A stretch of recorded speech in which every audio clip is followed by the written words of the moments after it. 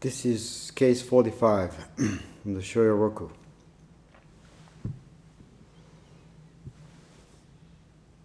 The pointer. A manifest koan depends solely on right now. The absolute manner distinguishes only itself. If you try to set up gradations or intentionally strive, then all of this is painting eyebrows on chaos or attaching a handle to a ball. So how is tranquility achieved? The main case. Attention. The Sutra of Complete Awakening says, "Be at all times without deluded thoughts arising. Moreover, with regards to all deluded states of mind, do not try to extinguish them. Dwelling in the realm of delusion, do not add discriminating knowledge. When knowledge is absent, do not distinguish reality." The verse. Sublime, magnificent, courageous, magnanimous, piercing your head in bustling places, walking along in tranquil places, underfoot, string cut away, I'm perfectly free. Stop cutting, the mud is gone from the nose. Do not be disturbed. A prescription written on 1,000-year-old paper. Well, today it will be a 2,500-year-old paper.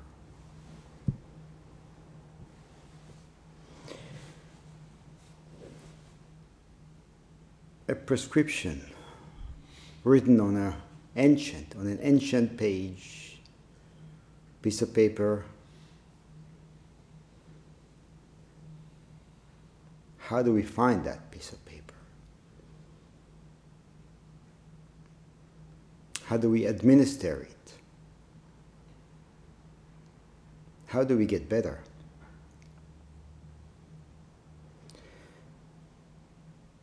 On Friday, I went to the city. I had dinner with Shinga Roshi. And we were talking about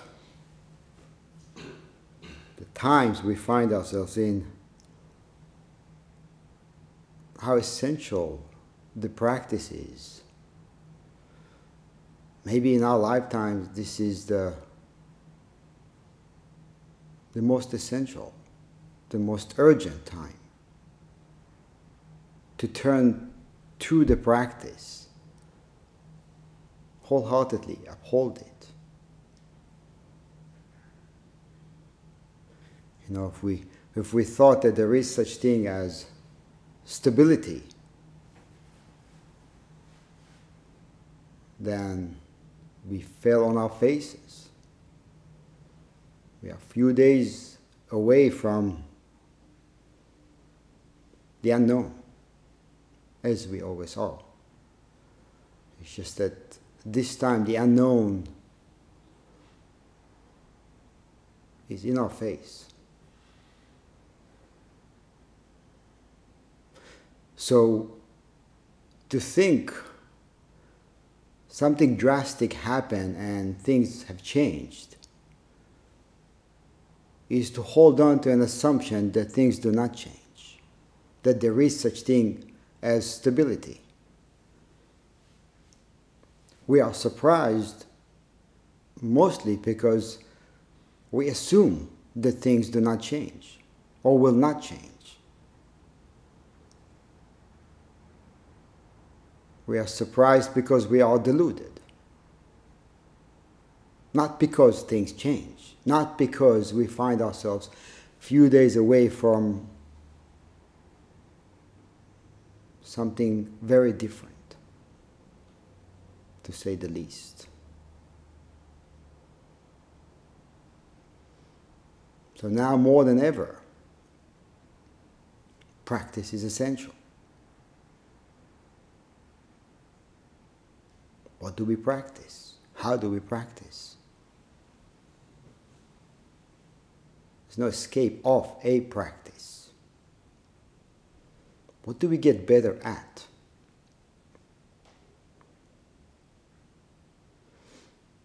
A few days ago, a prospective student came to observe an Aikido class. And at some point during the class, I got off the mat to see if he has any questions. And he said he was absolutely astonished to see how little energy I was using as I was performing techniques. How little energy I was using in comparison to the attacker. So I explained that in Aikido training, we don't just study technique, we also study the way we move and how can we more efficiently exert energy, or how to exert less energy. And at the beginning of practice, we're not even aware of how much extra and unnecessary energy we exert during practice. And of course, over time, we become more in touch with the body and more composed in the mind. So the movement becomes more efficient and less exhausting.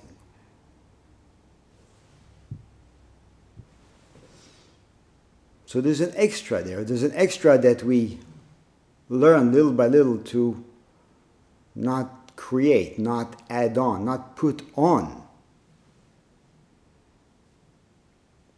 what is going on. And the extra is not only in the movement or the technique. And it's not just due to a lack of experience. Right? A large portion of what causes inefficient movement has to do with added thoughts, has to do with the mind's activity, has to do with expectations, judgments, and emotions that arise automatically. So, in relation to Aikido, this guy who came to watch class couldn't really understand that. So I wanted him to have a personal experience or personal understanding of what I was trying to point at. And I asked him, what do you do? And he said, well, I'm retired now, but I was a pilot for over 20 years. So I asked him to refer back to the time when he was a beginner. First few years of flying maybe a commercial airliner. Well, he wasn't a beginner then, but still, the responsibility of flying a commercial airliner is huge. And I asked him to refer to how he was feeling when he was doing that, when he was flying the plane. And he said he remembers being exhausted after every flight. And then with time and experience, and of course he learned to be more relaxed. He learned to relax into and to trust what he's learning, what he learned. And then he said that at the beginning there was a lot of fear, a lot of energy wasted on thoughts. What if I screw up? What if I mess up? What if, and of course, got 200 passengers in the back that if you screw up, they may not make it to the destination. It's a lot at stake. So it's natural. It's natural for the thoughts and emotions to arise. And those thoughts and emotions don't necessarily disappear. It's just what happens with time and experience is that we don't pay much attention to those thoughts. We don't feed them. They do still arise, but we don't feed them. We don't go anywhere with those thoughts. We direct more energy to what needs to be done rather than to what we think about, what if I screw up? What we think about scenarios, possibilities. What if? I mean, there are many what ifs. There are many scenarios we create, and we create them, we weave them diligently out of our own karma, baggage, habits, whatever it is that we bring with us. And then little by little we learn to direct more attention to what needs to be done. And the more we do that, the more efficient we become, the less energy we waste. The more we are able to see the extra and not feed it, the more efficient we become.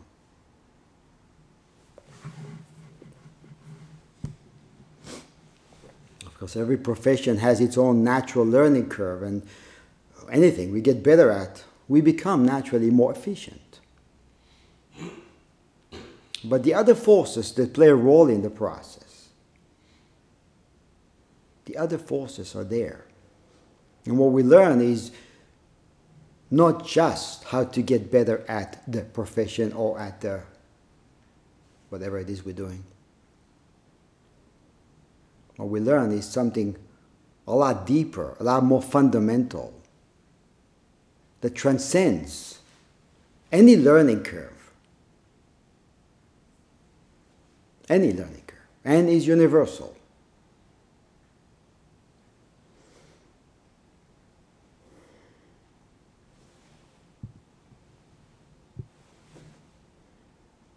So in terms of practice, what does it mean?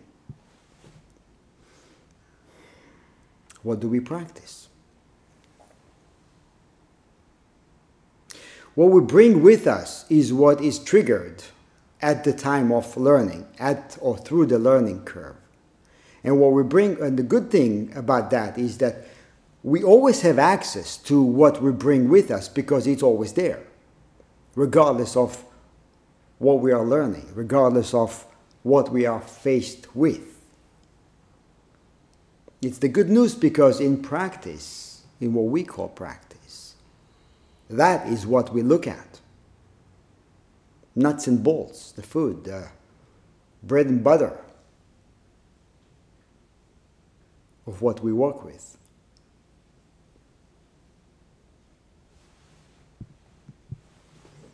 I mean, commonly speaking, when we say to practice, there is something specific that we practice. We tell our kids, if you want to get good at math or piano or basketball or soccer or whatever, take time to practice. You have to practice on a regular basis, on a daily basis. We know that. We know it when it comes to something specific, but do we know it when it comes to something that is open, such as Zen practice? It is undefined, essentially. It's not that it's not tangible, it is just undefined. It is not like practicing a piano, although it is in practicing a piano.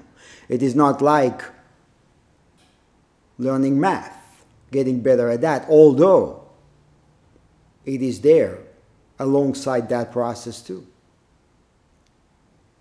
It's always there. Which again is the good news, because we always have access to what we, as Zen practitioners, need to attend to practice, to get better at.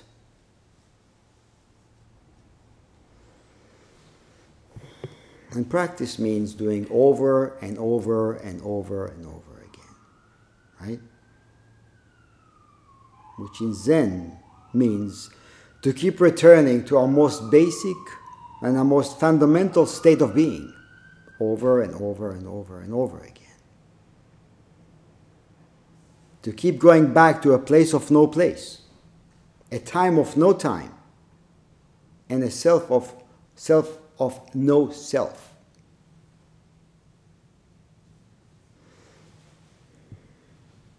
And in that process of returning to oneness, we are going to keep encountering the extras created by the thinking mind.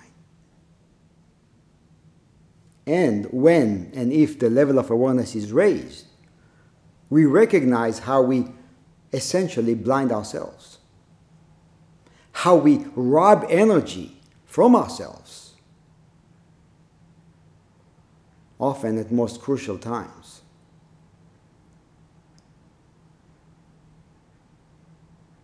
And then we think, well, I'm exhausted because I just did this and that, but not quite often.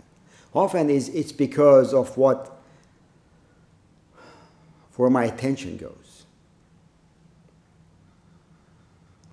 So we exhaust ourselves.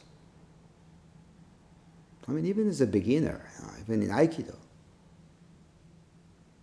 Why can't we be beginners? What's wrong? What's wrong with screwing up, quote unquote? Messing up, making mistakes. What's wrong with that? Why can't we just make mistakes and learn? The stress does not come from making a mistake. The anxiety is not born from that. The exhaustion is not there.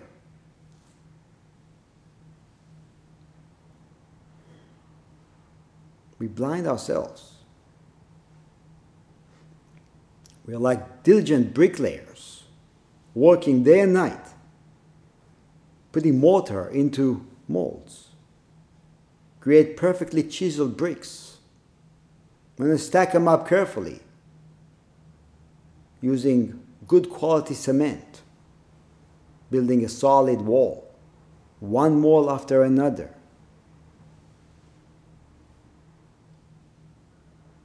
And we end up blocked, unable to move. Every direction we look, there is a wall. And it feels very solid. Of course, for us, it feels very solid because this is exactly what we do. Those are the walls that we build with our sweat, tears, blood. Familiar walls. Others may not see that, but we see that. Others come and say, well, just put that foot forward, just raise your arm, just do this, just do that. Well, that's simple. But the wall, it seems as if the wall is preventing us from raising the arm, from taking a step, from turning to the right, going to the left.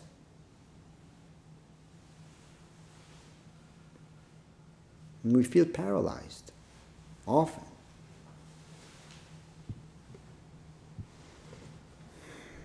I was talking to this person, the older woman, who lost her driving license just because she forgot to renew it. And enough time passed by that she couldn't renew it, and she had to go through the process, and she has to go through the process of taking an exam, taking lessons, because in that country where she lives, you can't just go and take an exam. You have to take a certain amount of lessons before you are eligible to take a driving exam. So she's back at the beginner's saddle on that seat. And what she's encountering is way greater than learning to drive. I mean, she knows how to drive.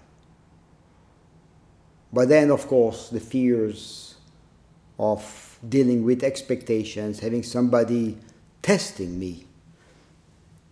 And she failed twice so far, after taking a bunch of lessons. A lot of stuff from the past comes up. Am I going to be adequate? Can I do that? The fact that I can do that disappears. And the attention goes elsewhere.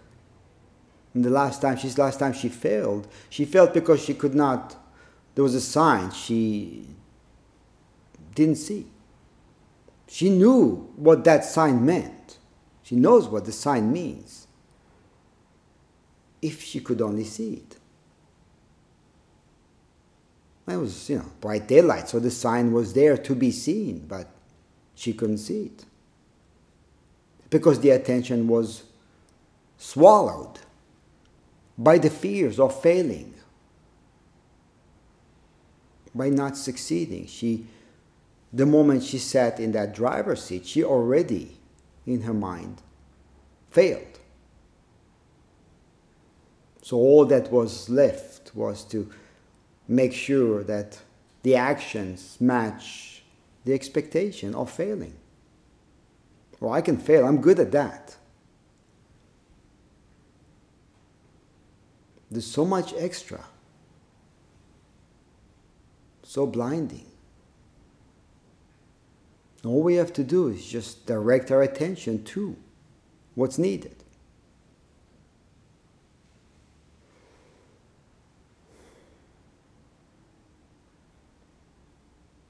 To things as they are, not to as they seem. We assign so much to things that actually does not arise from the thing itself and is not even needed.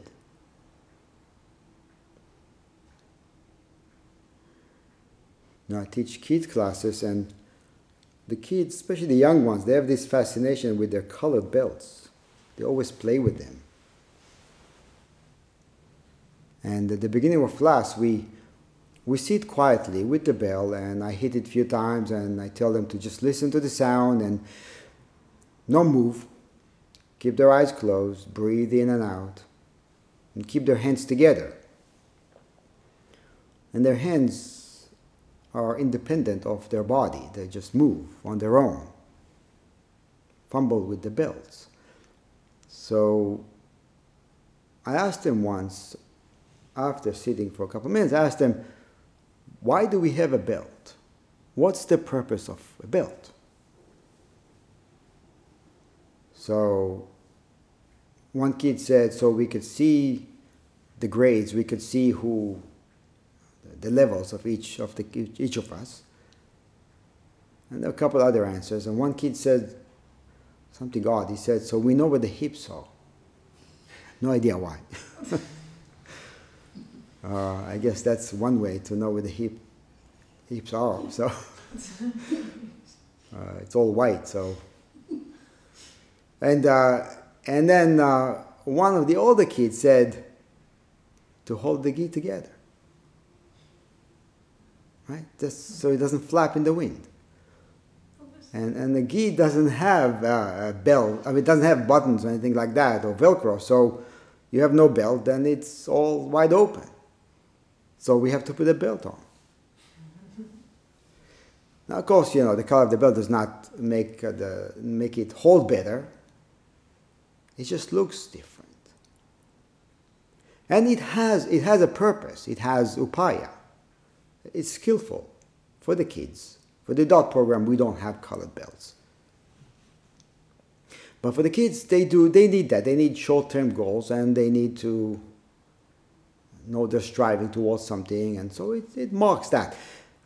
But it's so easy for us from early on to get caught up in what is essentially upaya, and get caught up in it and then create something around it. We've built something around that.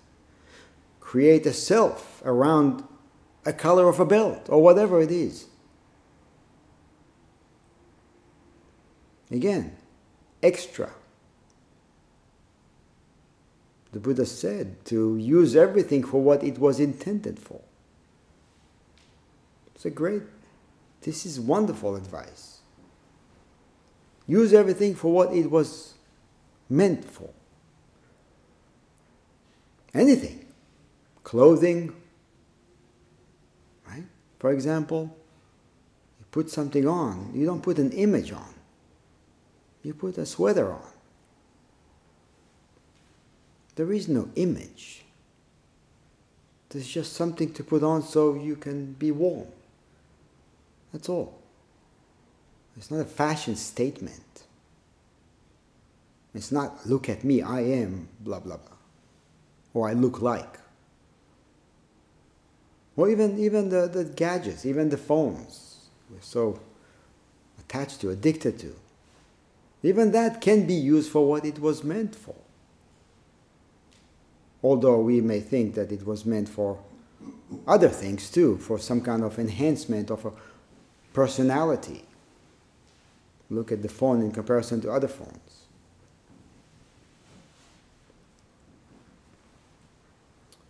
We add extra to things automatically without even knowing, without even paying attention.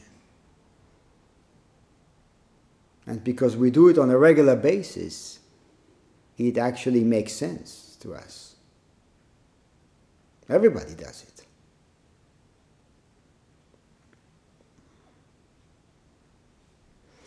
This koan brings up 4 lines from a 12-chapter scripture named the Sutra of Complete Awakening. And it begins with, "Be at all times without deluded thoughts arising." Be at all times without deluded thoughts arising. Sounds great, doesn't it? Now you look at this advice and you think, well, it's wonderful, but I can't do that. How am I going to do that?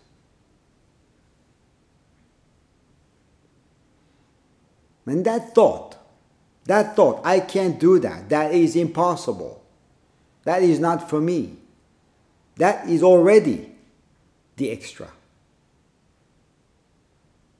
There lies the extra, the added thought. You hear this, and then the mind already comments, judges. For me or not for me? Can I do it or will I fail? You know, the sentence ends with a period, not a question mark. Period. Be at all times without deluded thoughts arising. That's it. That's all he's saying.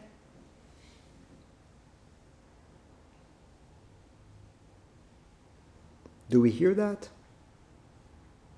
Do we hear the period at the end?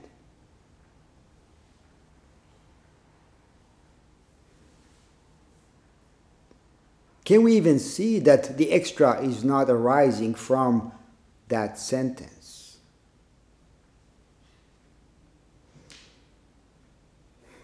Or maybe it's better if it ends with an exclamation point, right? Stop right there. Add nothing.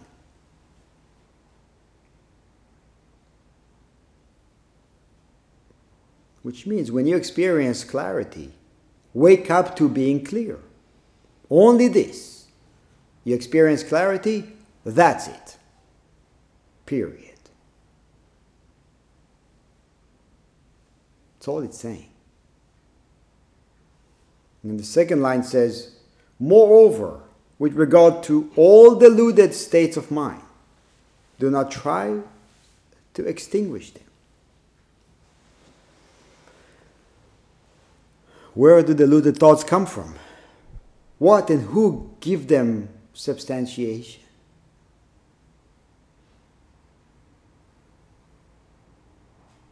They arise naturally. They come up. Deluded thoughts, thoughts that divide. I remember after the elections, a day after, we went to Florida for Aikido winter camp, and of course, you know, you show up in Florida and you look around and you think, well, we lost this state, you know, and you look around and you see people, you know, and who did they vote for, and who did she vote for, who did he vote for, and the mind does that automatically. It's unavoidable. But so what? Deluded thoughts arise. But you know what? Deluded thoughts vanish too. Everything has shelf life. Everything expires, including us. So what? You have deluded thoughts arising. It's the difference between deluded thoughts arising and thoughts of realization. They also vanishes. From clarity to obscurity to clarity from obscurity. It's just on and on and on and on. It's arising and vanishing unceasingly. Do we have to care about that? Do we have to produce something out of it?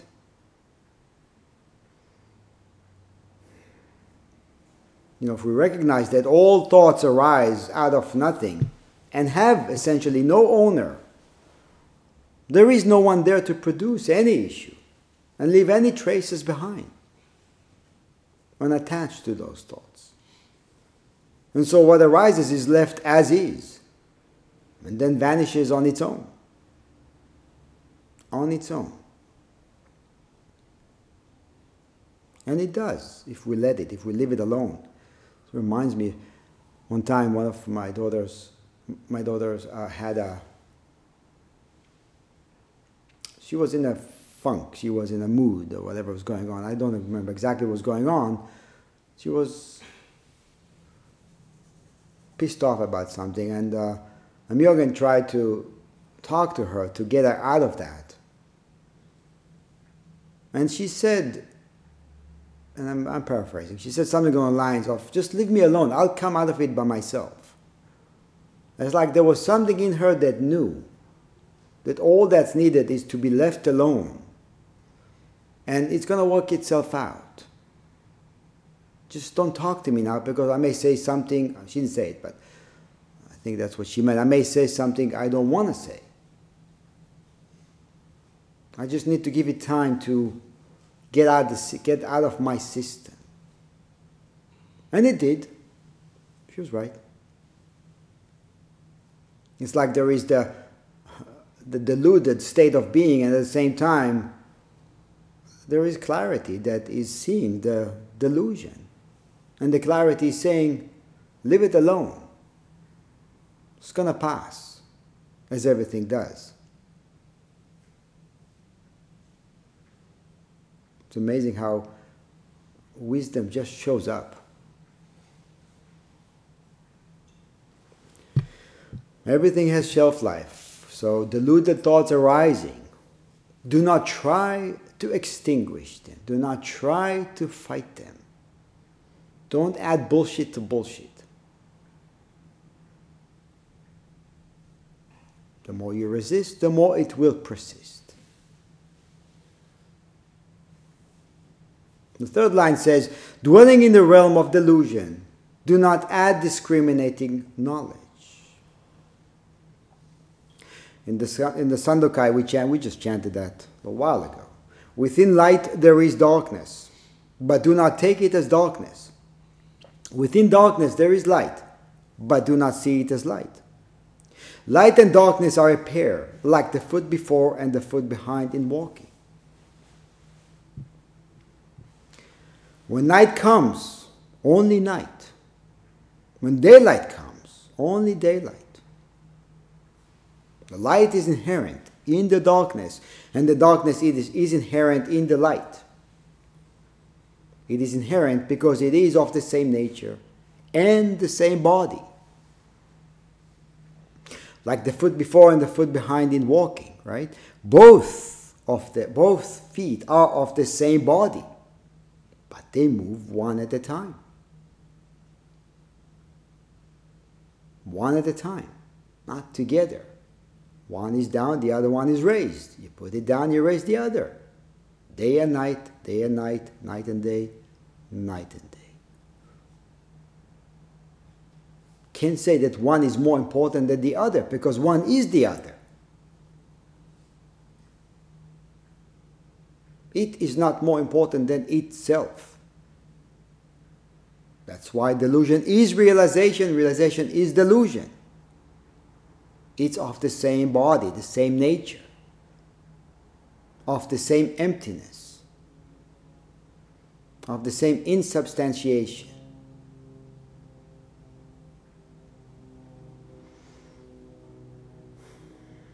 So we do not add discriminating consciousness. It means to not add any extra. It means to leave it alone. You experience clarity, enjoy it. You experience delusion, ride it. Ride it. See what happens. Just don't name it. Don't put eyebrows on chaos. It's chaotic, let it be chaotic. And it works, actually. It's like a miracle. The fourth line says, when knowledge is absent, do not distinguish reality. We practice for a while, maybe a long time. Maybe we opened up the grasping hand of thought. Maybe we're able to see through this old habitual self. Maybe we glimpse into an opening. And one day, bucket drops. The bottom of the bucket drops.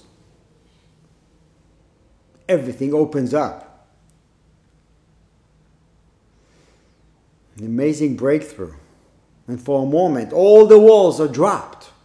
All the walls we worked so hard to build all these years, all of a sudden, are dropped. And you truly feel yourself as one with your surroundings, with everyone. You feel timeless, selfless, and it's amazing. And then there is a thought, I got it. I'm there. How wonderful. That's the extra. That's the discriminating consciousness coming back through the back door. I want a part of this. This feels good. And I want it to stay like that too, of course. I told a story once that years ago, it was a couple of years after I started training in Aikido, I did this technique which is complicated, and I was working in a group, in a line, and I ended up throwing this person in a way that I was amazed how smooth it was and how fluid it was, how effortless it was. When the person, my partner, the one who attacked, was on the mat in an instant. It's incredible. And then a second later, I began to like it. That was great. I did that. Wow. I didn't know I can do that. That was the extra, and that was falling on my face. Because of course the next time came around and couldn't do it. The more I tried, the further removed I was from even slightly remotely experiencing it. Took a while to realize I didn't do it. I don't own it. It's not mine. It's nobody's. It happened because for that moment, I just got away. For that moment, I wasn't thinking, I wasn't harassing myself, I wasn't trying to do anything. And it happened. And life happens exactly this way. If we let it. It actually wants to flow. We just put roadblocks, one after another. Essentially resisting the inevitable.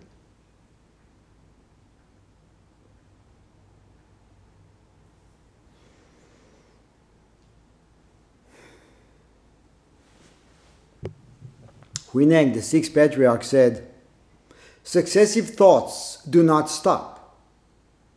Past thoughts, present thoughts, and future thoughts follow one after the other without cessation. He said, if one instant of thought is cut off, The Dharma body separates from the physical body. And in the midst of successive thoughts, there will be no place for attachment to anything. If one instant of thought clings, then successive thoughts cling. One instant, one thought clings. And said this is known as being fettered, being chained. If in all things successive thoughts do not cling, then you are unfettered, you are unchained. Therefore, he said, non-abiding is made the basis. Non-abiding. This is what we practice over and over and over again. Dwelling nowhere, we arouse the mind that sees and knows how to cut through our story-making habits.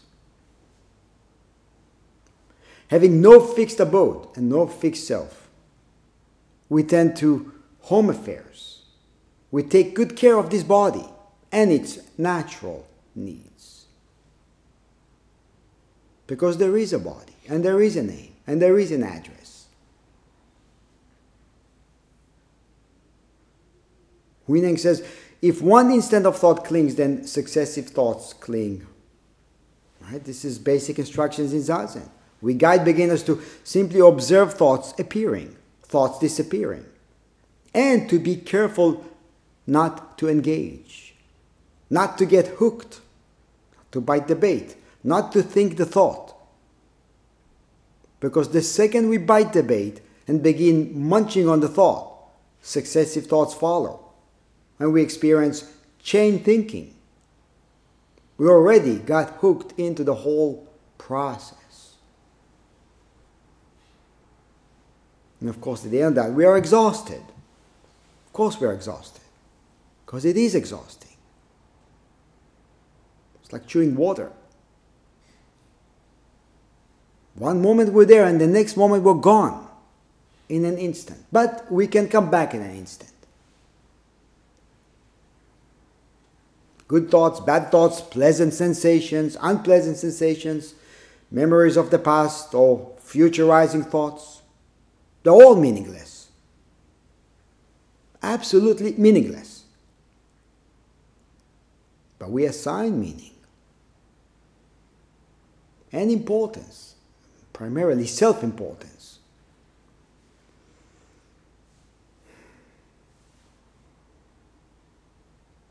Not only that, they are meaningless, but they are life-restricting when grasped. And that's where it's sad, that we suffocate our own lives. And as Huineng said, on the other hand, and instead of not clinging to a thought will be followed by non-clinging successive thoughts, which simply means that the thoughts will not cease. It's just that we will not cling, so those thoughts will have no power over us. Just benign thoughts, benign sensations, feelings, memories. We have to bring a so what into our lives more often, or no big deal more often. So what? Because everything is so what. But it's a so what, it's not a so what of I don't give a damn. It's a so what that clears the way to I want to care. And I have the energy it takes to care. Because I am not absorbed in nonsense. It's all nonsense.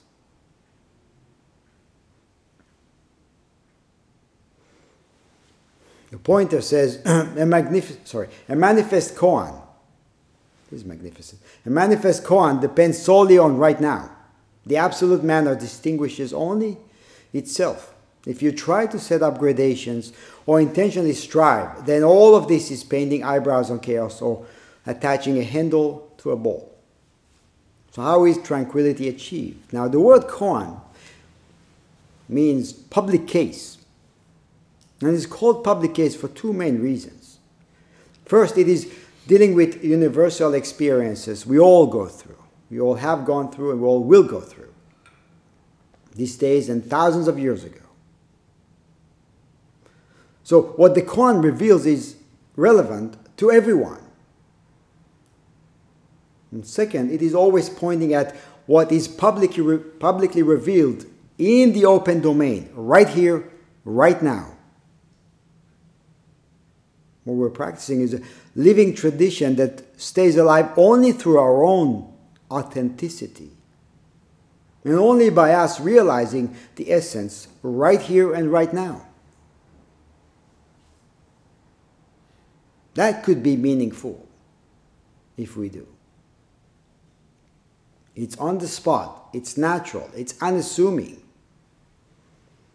There's a story in the Mumonkan about Tokusan who, after many years of being a fierce teacher, became a kind old man who has embodied the Dharma with such depth, to such an extent that it was completely forgotten. And I just want to say the first part of the story. One day Tokusan came down to the hall carrying his bowls. Seppo asked him, Seppo was the cook, asked him, or told him, "Old master, the bell has not yet rung, nor the drum sounded. Where are you going with your bowls?" Tokusan immediately turned around and went back to his room. Now, commenting on this, Shibayama says, "There is no stink of Zen here. He lives with no pretension, no affectation. His transcendental purity is like that of an infant. Nobody can easily reach such state of spirituality." Of course, this is not what we think when we set foot on a spiritual path. We think we're going to get somewhere, become somebody, be wise. And then here he says, such high level of spirituality, like an infant. Talk about turning things around. Right? We practice diligently and wholeheartedly for years just so we can be simple, plain, humble, satisfied with very little.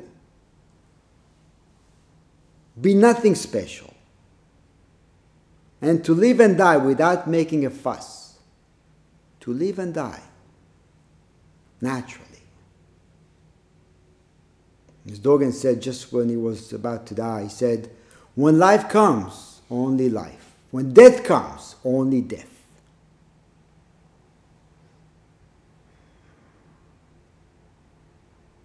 That would be a great life to live, a life worth living.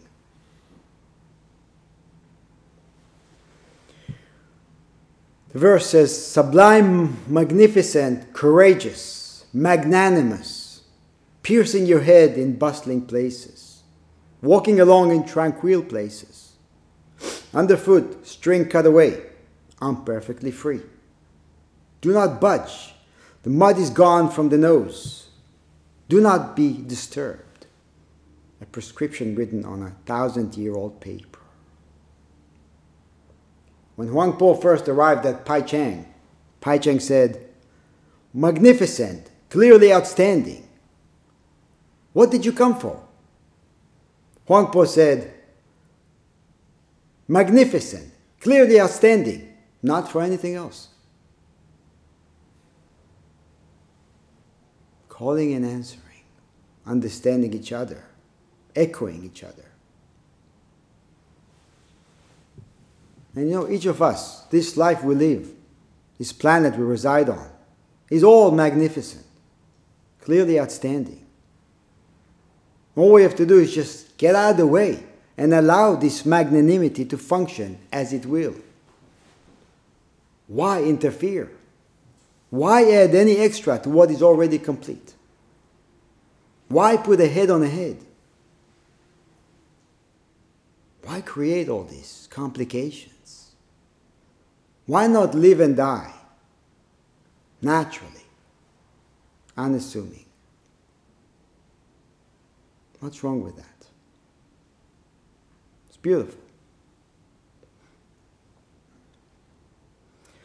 I'd like to end with offering a poem.